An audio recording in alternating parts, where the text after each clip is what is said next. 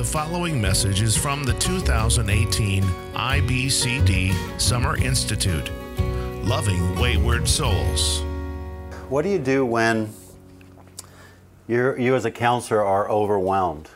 Just too much is being asked of you. We're all being trained to counsel, and we're counseling and we're learning to counsel.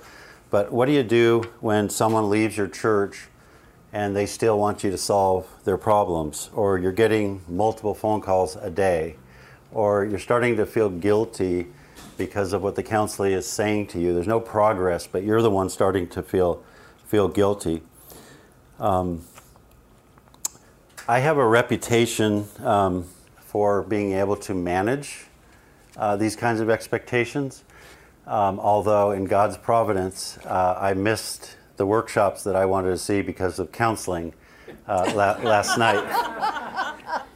And I haven't done this in a long time, but in God's providence, I was up in the middle of the night writing down what I wanted to do about this counseling.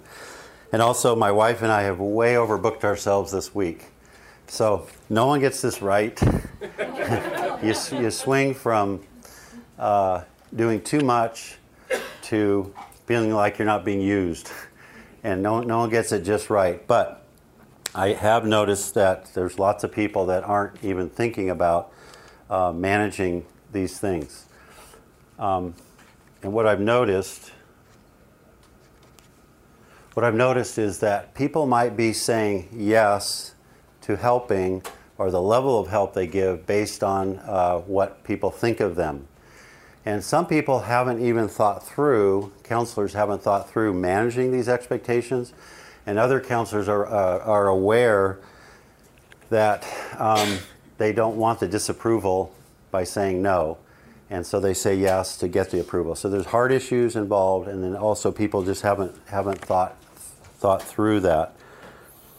And what I'm talking about here is both literally saying no to taking on a counseling case, and also mostly though managing expectations throughout the counseling case.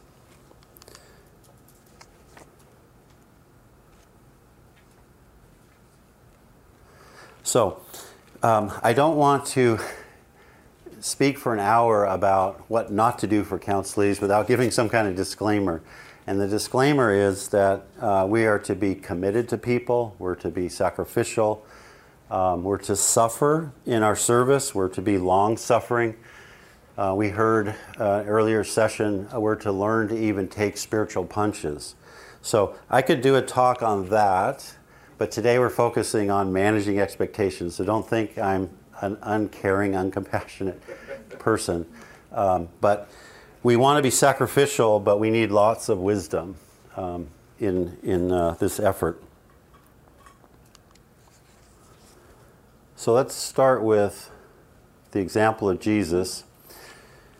In Luke 5:15, it says, "But Jesus would often slip away to the wilderness and pray." So Jesus had personal priorities, and it can help us as counselors to have personal priorities in a similar way.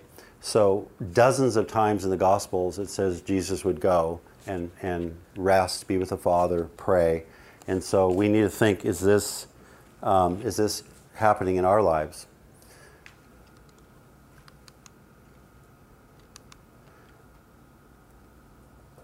Also,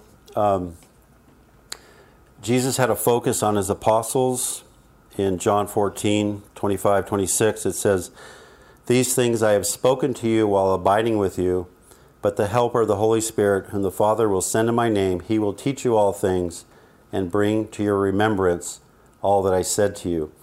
So Jesus had a focus on developing these representatives for him, and we need focuses on things like developing teens into being future leaders, or men and women into being leaders.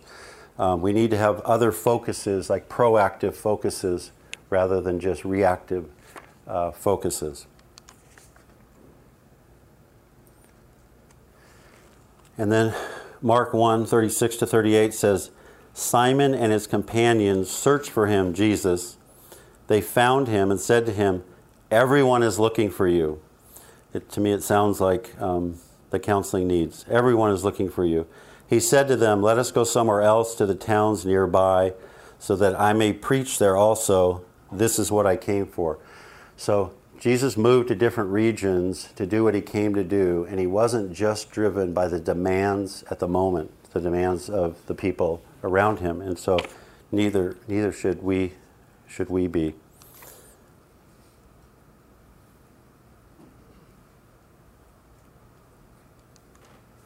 Okay, so for our priorities to help us manage the counseling that we're doing in our lives, a first priority should be the Lord, and also in our own family.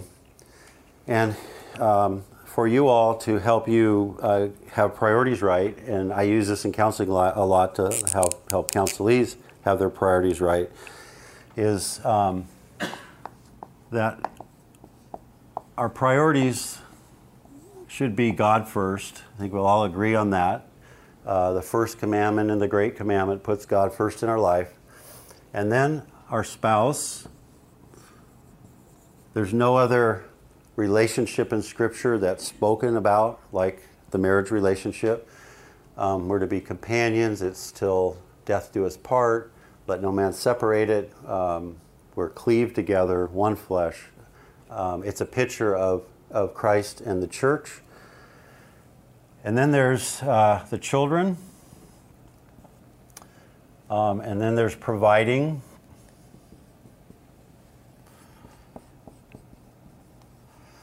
Having a home. And I put a gap here purposely because in God's mind this is a permanent relationship. This is a temporary stewardship.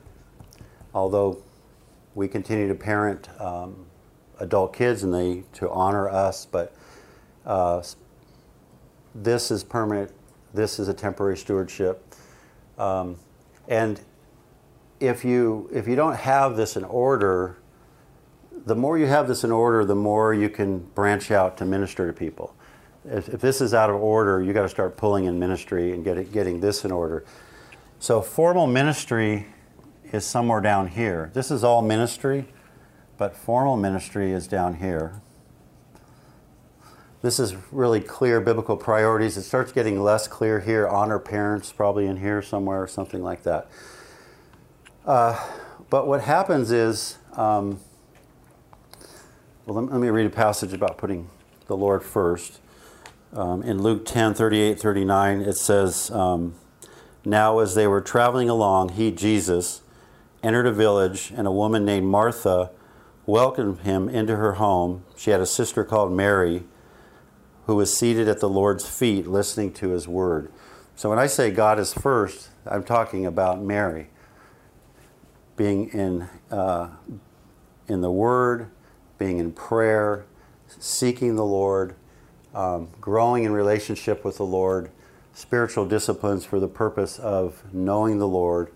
But what happens is formal ministry can creep up here.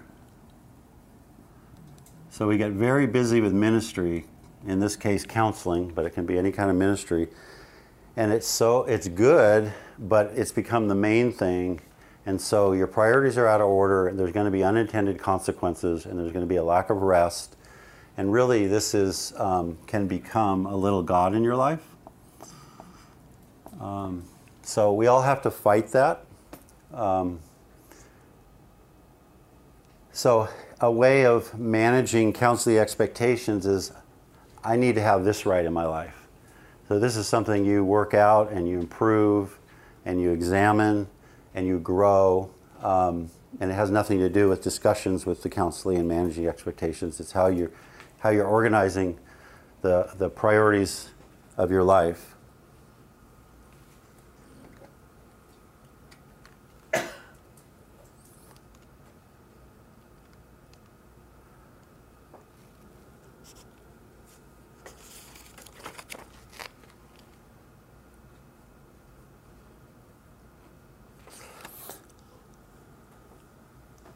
Luke 10:40-42 says, but Martha was distracted with all her preparations, And she came up to him, Jesus, and said, Lord, do you not care that my sister has left me to do all the serving alone?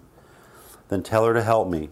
But the Lord answered and said to her, Martha, Martha, you are worried about and bothered about so many things, but only one thing is necessary, for Mary has chosen the good part, which shall not be taken away from her. So I don't know Martha's heart, but was Martha trying to please the people in the house? Was she trying to earn something with Jesus?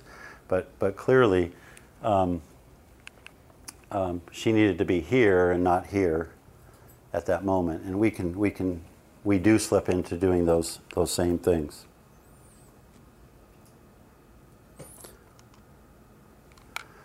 Another priority is that we need to be stewards of our time, and we have limited time. And the older you get, the more you realize time is just fleeting by. When the Bible says it's fleeting, it's true. It's true because God says it, but it's also true because of our experience. So you have to pick and choose. You don't have unlimited time. You have to pick and choose what you're going to do.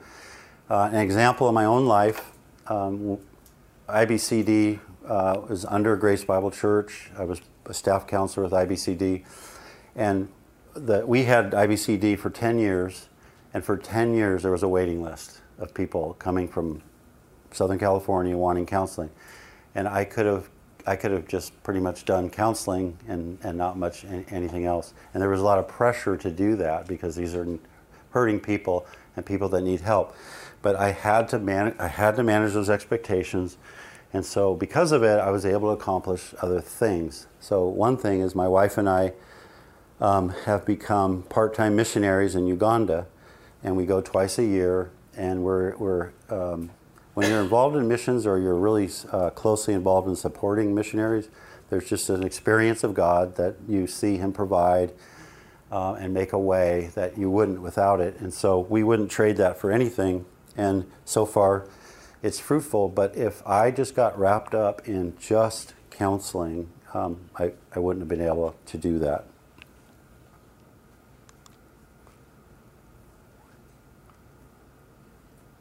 Also, I'm recommending that you focus on counseling within your local church.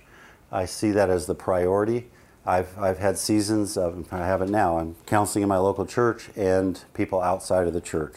But my priority is the local church. So my personal choice is not to be on websites that say I'm available as a counselor. Now there's other people, I'm an elder in a church, so that puts certain demands on me. If there's other people, being on a website would work out fine for them. When people call me and I can't do it, I'll say, here's some names you can call or here's some websites you can go to. I had a couple call me to help from Germany call, and they wanted to do Skype counseling.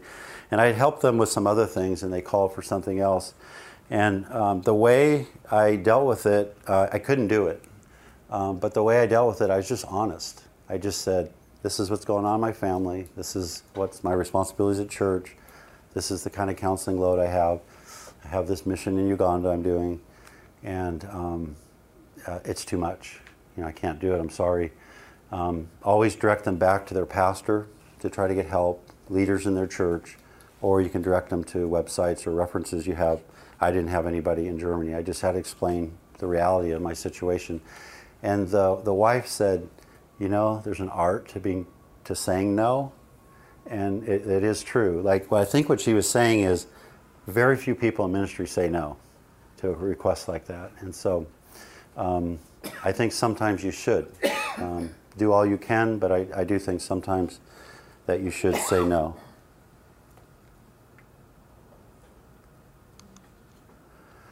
The other thing is, think through that most of your ministry time is positive ministry time and not difficult counseling cases.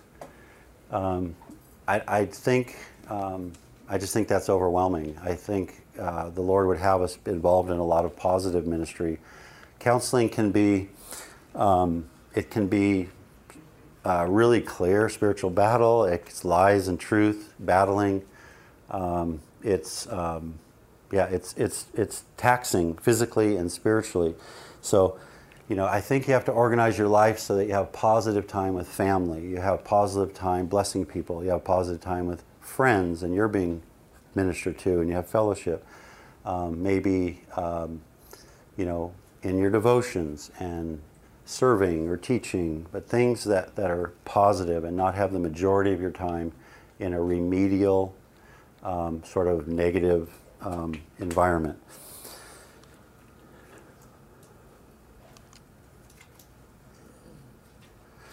Okay, another way to manage the expectations on yourself, and counselees, as they understand this, manage their expectations on you, is there's different reasons for the results of counseling. And one is the sovereignty of God. That's the overarching reason why a counseling case turns out the way it does. God decides. It's God's timing. Also, counselees must be motivated. They have to have the right motivation. It has to be, the Lord loves me, therefore I want to do these things. And if they don't have the right motivation, or at least the motivation of necessity, I need a place to live, so I'm going to go get a job. So they have to have this motivation. And if they don't have the motivation, the expectation shouldn't be on the counselor. You can do nothing for them if the motivation is wrong.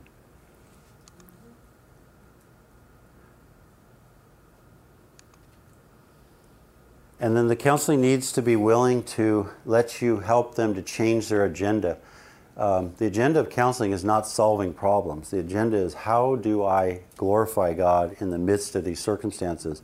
But if they're intent on just changing unchangeable circumstances, and rather than wanting to glorify the Lord, then the expectation again is not on you that this is going to go well. We were created to glorify God. Isaiah 43:7, everyone who's called by my name and whom I have created for my glory. In all things, we glorify the Lord. And if that's not the counselee's purpose, then the expectation is not on you. Very similarly is that they must be willing to let you help them change their focus. Most counselees come in and their focus is on themselves and solving their problems. Their focus has to be on God and other people. They have to go from being self-focused to God-focused and other-focused. If they're not going to do that, then you shouldn't have an expectation on yourself that you can do a lot in that situation. Spurgeon said that the greatest joy of a Christian is to give joy to Christ. And you're going to have to help people to get there, but they got to get there. This affectionate relationship with Christ is what's going to be needed. Christ has to have something to do with the change, or there will be no change.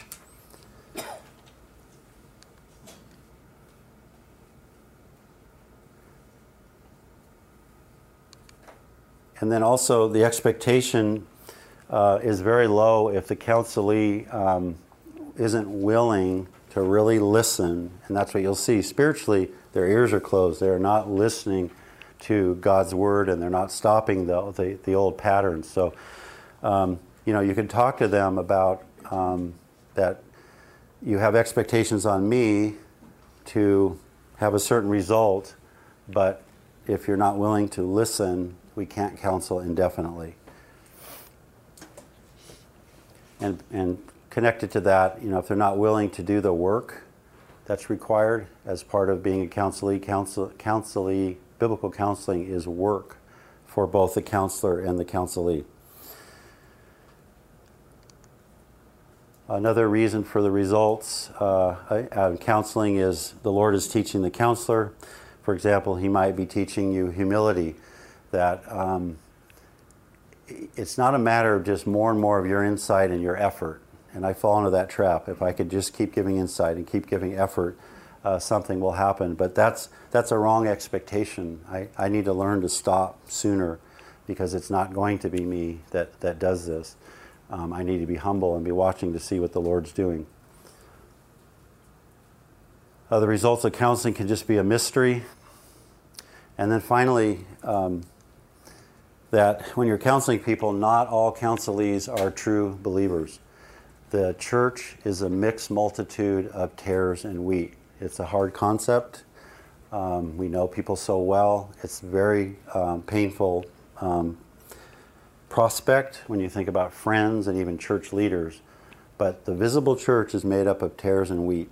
You're not looking at the pure church, and so that can be one explanation. So you're not going to get someone who's not a true believer to want to move into glorifying God and the love of Christ compelling them to live for Him in that situation.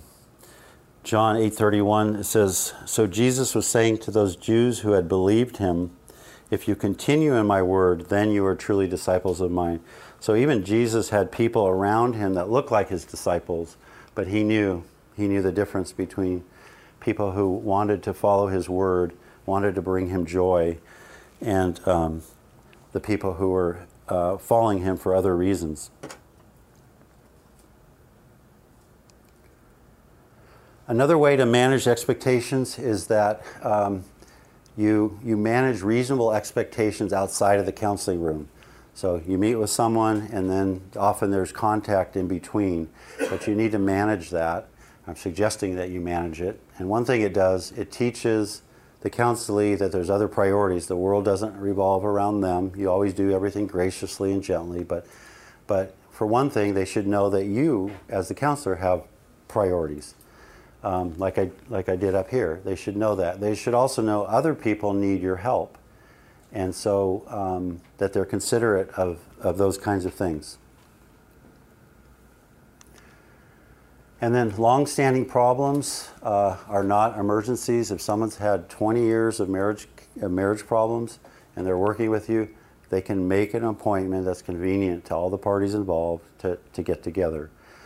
I'll just throw back in here the disclaimer. None of this is hard and fast, and you have to use wisdom, and you have to make your own decisions. You have to take the principles and the ideas I'm saying and use common sense and use your own discernment and wisdom in what to do.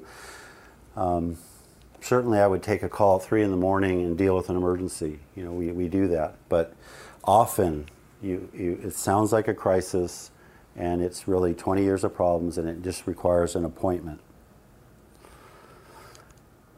And then sometimes in between counseling there can be repeated and inconvenient contacts. Jeremiah 17:5, thus says the Lord, curses the man who trusts in mankind and makes flesh his strength. Blessed is the man who trusts in the Lord and whose trust is the Lord. So there could be cases where someone's in despair and they need your help, and you need to help them right away. But there's also, you start hearing they're calling all kinds of people, and it's happening week after week. And so I'm starting to be concerned they're not going to the Lord. They're looking for a horizontal fix. So what I do, I'm honest with them. You know, I'll say, so the way my schedule works is I kind of protect my mornings, and then I have appointments in the afternoon and then some evening appointments.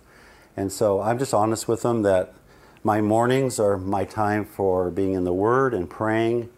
I read books in the morning, I prep teaching, I do office work, and to keep this going too, I need my mornings. And so people will learn that I'll get back to them in the afternoon, that sort of thing. So I'm just honest with them, and I found people they'll respond to that. And then this one, allow time before responding to text messages, emails, or voicemails. Technology has just gotten us so busy, but it's also gotten everybody to expect an instant answer back. I can remember I was a manager in my career, and I got an email, and the person walked in my office seconds later. What's the answer to my email? I hadn't even really looked at it or considered it, but that's the expectation people have. And so counselees have that too. I have a general practice of, if let's say I get a text in the morning, I might not answer that text till the evening or the next day. Now, depending who it is and what I know is going on with the person, if it's my wife, she gets an instant answer. But I just can't function well in the technology of instant answers. And what I found is, if I get a text in the morning and I know the person, I know it's not a true crisis, I get back to them that evening, very often the problem has gone away. Either they figured it out, circumstances changed, but the problem has gone away. It happens over and over and over for me. As I'm taking it as an encouragement that makes sense.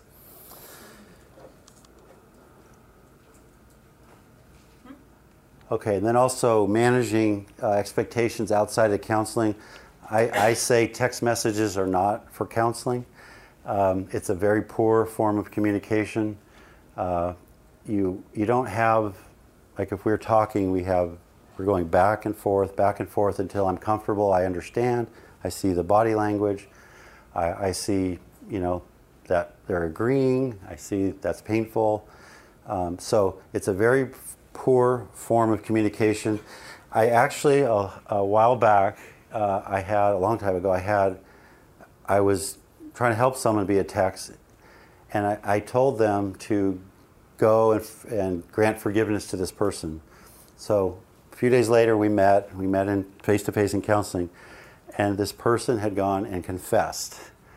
And I looked at the text message, and I don't know how they got that out of it, but she did the opposite of what I had intended. And that probably doesn't surprise you that's just the way we are as people, and you miss one word in the text message, and their own heart desires are driving them to do some particular thing, but it's a very poor form of communication. So I don't give counsel on email or text messages. I want it face-to-face or on the telephone. Again, it's not hard and fast that I don't always do that. Now that I've said this, what kinds of things do you think text messages are good for with a counselee? I'm late for an appointment. Yeah, I'm late. What else? I think too, even radio interviews and emails, all of those kinds of things are taken completely out of context. You hear a radio counselor give a counsel to an incoming phone call, and half the world does what he said to do, and it was a totally different situation. Yeah, so for the recording, the example of even on the radio giving counsel, there can be misunderstandings, and the person not on the phone, but the person listening could apply it, and it doesn't apply to their circumstances. Not enough questions were asked. You have to ask 100 questions. You can't start giving out counsel or even scripture until you understand what's going on, or you're going to be giving out the wrong counsel or the wrong scriptures. I have a list there of just examples, but so sending scripture, saying I'm praying for you, setting up a time to meet, confirming an appointment, or as you said, I'm going to be 5 minutes late. That, to me, that's what texting, the value of text messages are for.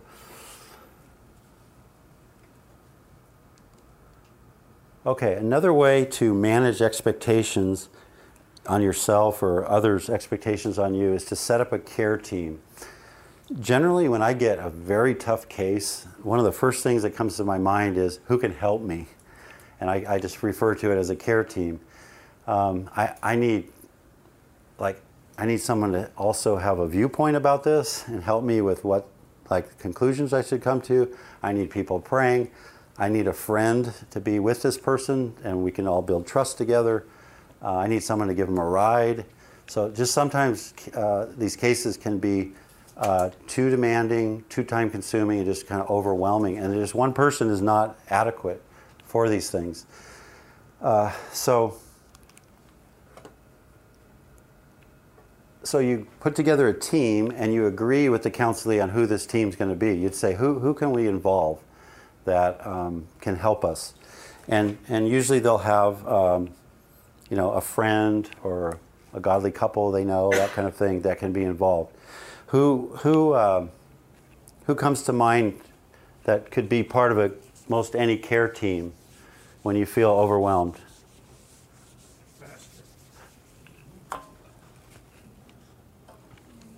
Yep. The person's pastor? Whoop. Sorry.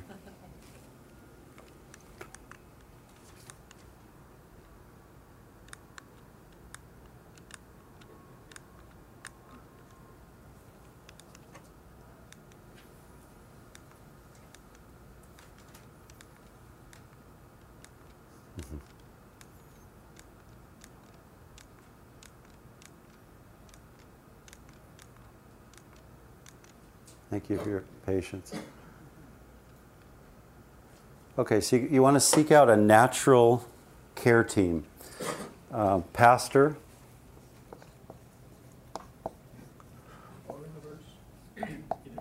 Elder. Some kind of leader. Who else? Spouse can be. If the spouse is part of the problem, then it would be someone else. Close friend. Yep. So you try to pick a godly friend, if possible. You kind of talk to them about their friends and kind of help pick one friend that you think would be most helpful. Who else? What's that? Other counselors. Okay, I'm going to get to that. Yeah.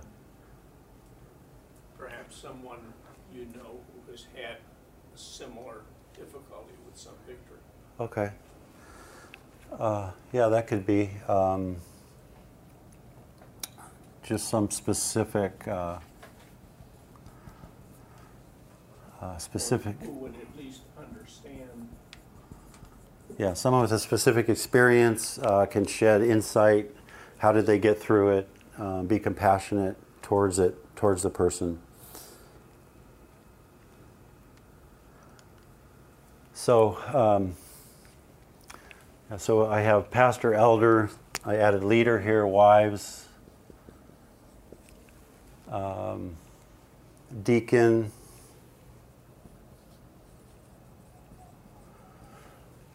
Parents.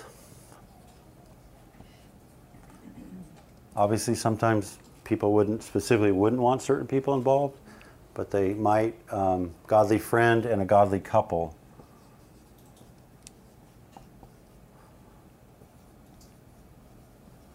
So you build this team, and the team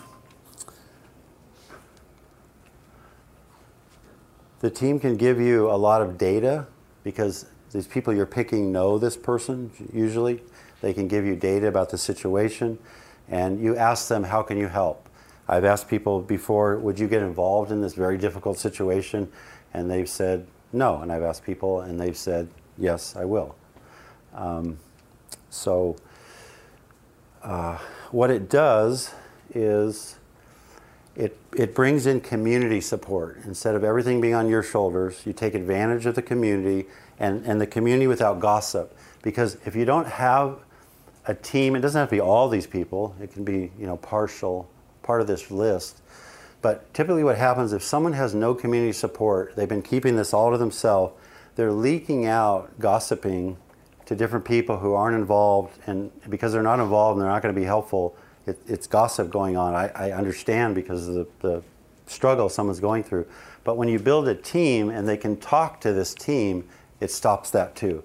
So instead of talking to community that's not going to be part of helping, they'll talk to a hand-picked community that will help. And it also, as a side benefit, prevents gossip. And then you'll get from these people insights. They might say, are you forgetting this? Or I think this should happen, or this is my opinion on this. So you can get 2 people or 3 people. And then they can also influence. Maybe the person's afraid to do something they need to do, and these people have a long-standing relationship. That's the other beauty of this is the first essential in biblical counseling is to build a relationship with the person. So you're bringing in people that have a relationship with them, people that they trust. And then you're getting more prayer going on.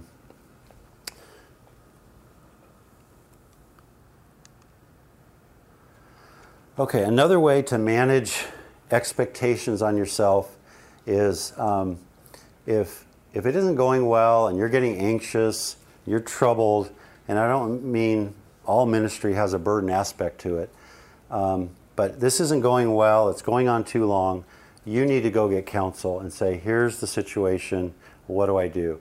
Do I do something different? Am I not, do I need to stick with it? Do I need to stop the counseling? In a case where you've been working with someone a long time and they are just not compliant, at all, they're wrong motives, not doing the work, there's counseling to stop. Or do I need to transfer the care of the person? So you need to get counsel sometimes to help you manage. And I'll kind of explain a little more. So what happens is, for me anyway, there's a lot of pressure put on you in the counseling situation, especially ones that aren't going well. And people use guilt and sympathy to keep you engaged and keep you going down a futile path. And so you can't keep going down that path for the wrong reasons forever. And so if you get counsel that says you do need to transfer care of this person or you do need to stop, it counteracts the pressure coming at you from the counselee or counselees that you're working with. And so part of that, it counteracts your heart issues. So for me, I might keep going because I think my effort is going to do this. Or I don't want their disapproval. Or I'm worried about what they're going to say about me if it doesn't go well. So there's these heart issues of pride that would keep you going too long. And the counsel will counteract that.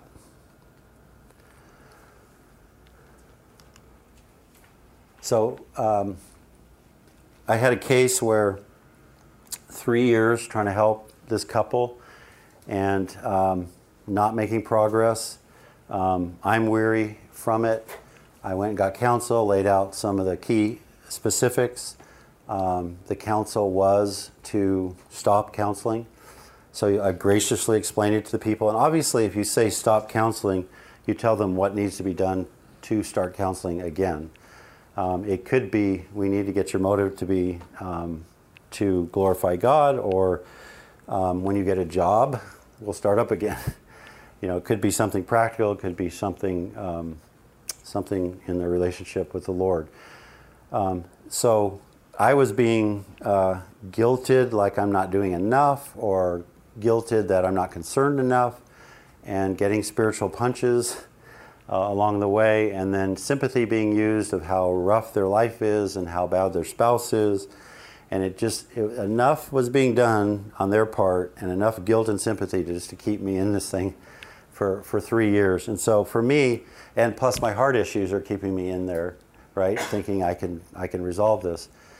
And what are they going to think of me if I don't? And what I would do when I would start getting my heart pulled, being manipulated, or my own heart issues, I would think of the counsel I got to stop. And that was enough to have me stop and stay the course. I'm trying to give them counsel, but I'm not going to follow counsel. In my case, it was counsel of a board of elders to tell me to stop. And so that helped me to go forward.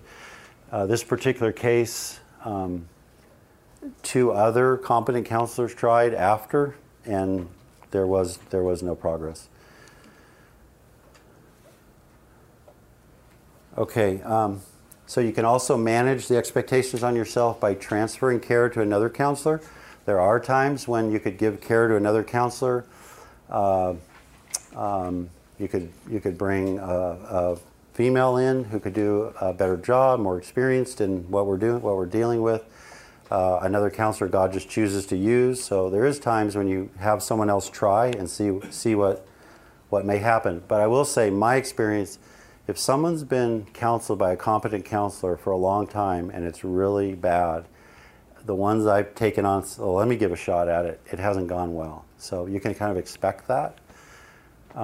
Now, if they've had bad counsel, unbiblical counsel, they're not using the Bible, or you have, they're doing marriage counseling and it should be abuse counseling, like some big error is being made, and then you take it over, yeah, you can make good progress. People come to IBCD for years with poor counsel, and then they get counsel from the scriptures. The other thing you can do to limit the expectations on yourself and having the whole burden of this on your shoulders is bring in a second counselor to help you. Now you have someone who may see if they agree with your conclusions or they don't, or the two people can be more helpful, or you could add an elder to the situation. So there's two of you with an elder, or some situations are such that it really needs to go to an elder board to be dealt with. So just figuring out if it's time to transfer care. In our church, when a marriage is talking about separating, so if any of our elders are counseling somebody is talking about separating, we bring in a second elder right away. It's just too difficult of a case for one person and too important of a circumstance. So team counseling is wonderful. Pastors will come to IBCD for help. They'll bring someone from their church with them, and two of us will meet with that pastor, and we can do a much better job, the two of us together.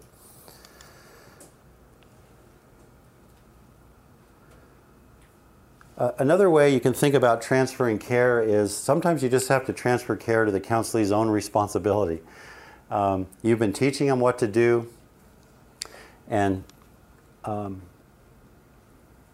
you see this homework up here. You've been giving them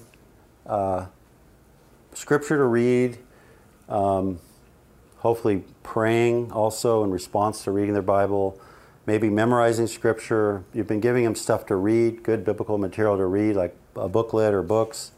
You're helping them with their prayer. What are you praying about? Trying to get them in a routine of prayer.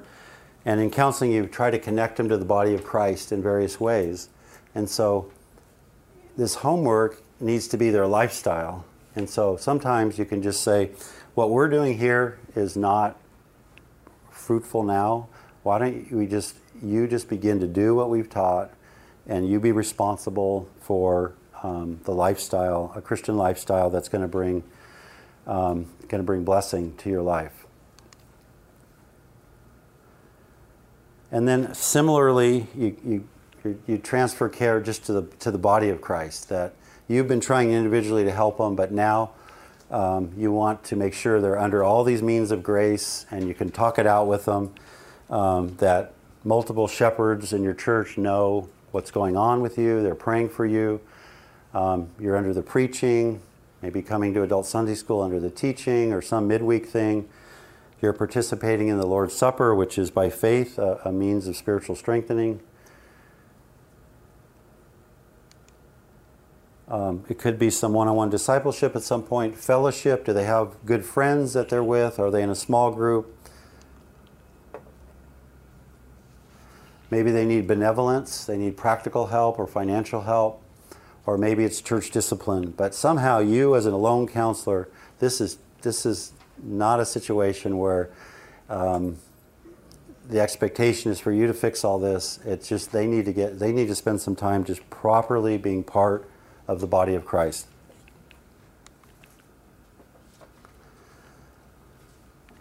Okay, so in conclusion, and then we'll do some question and answer after I pray. So we have to give wise counsel, or people will be harmed.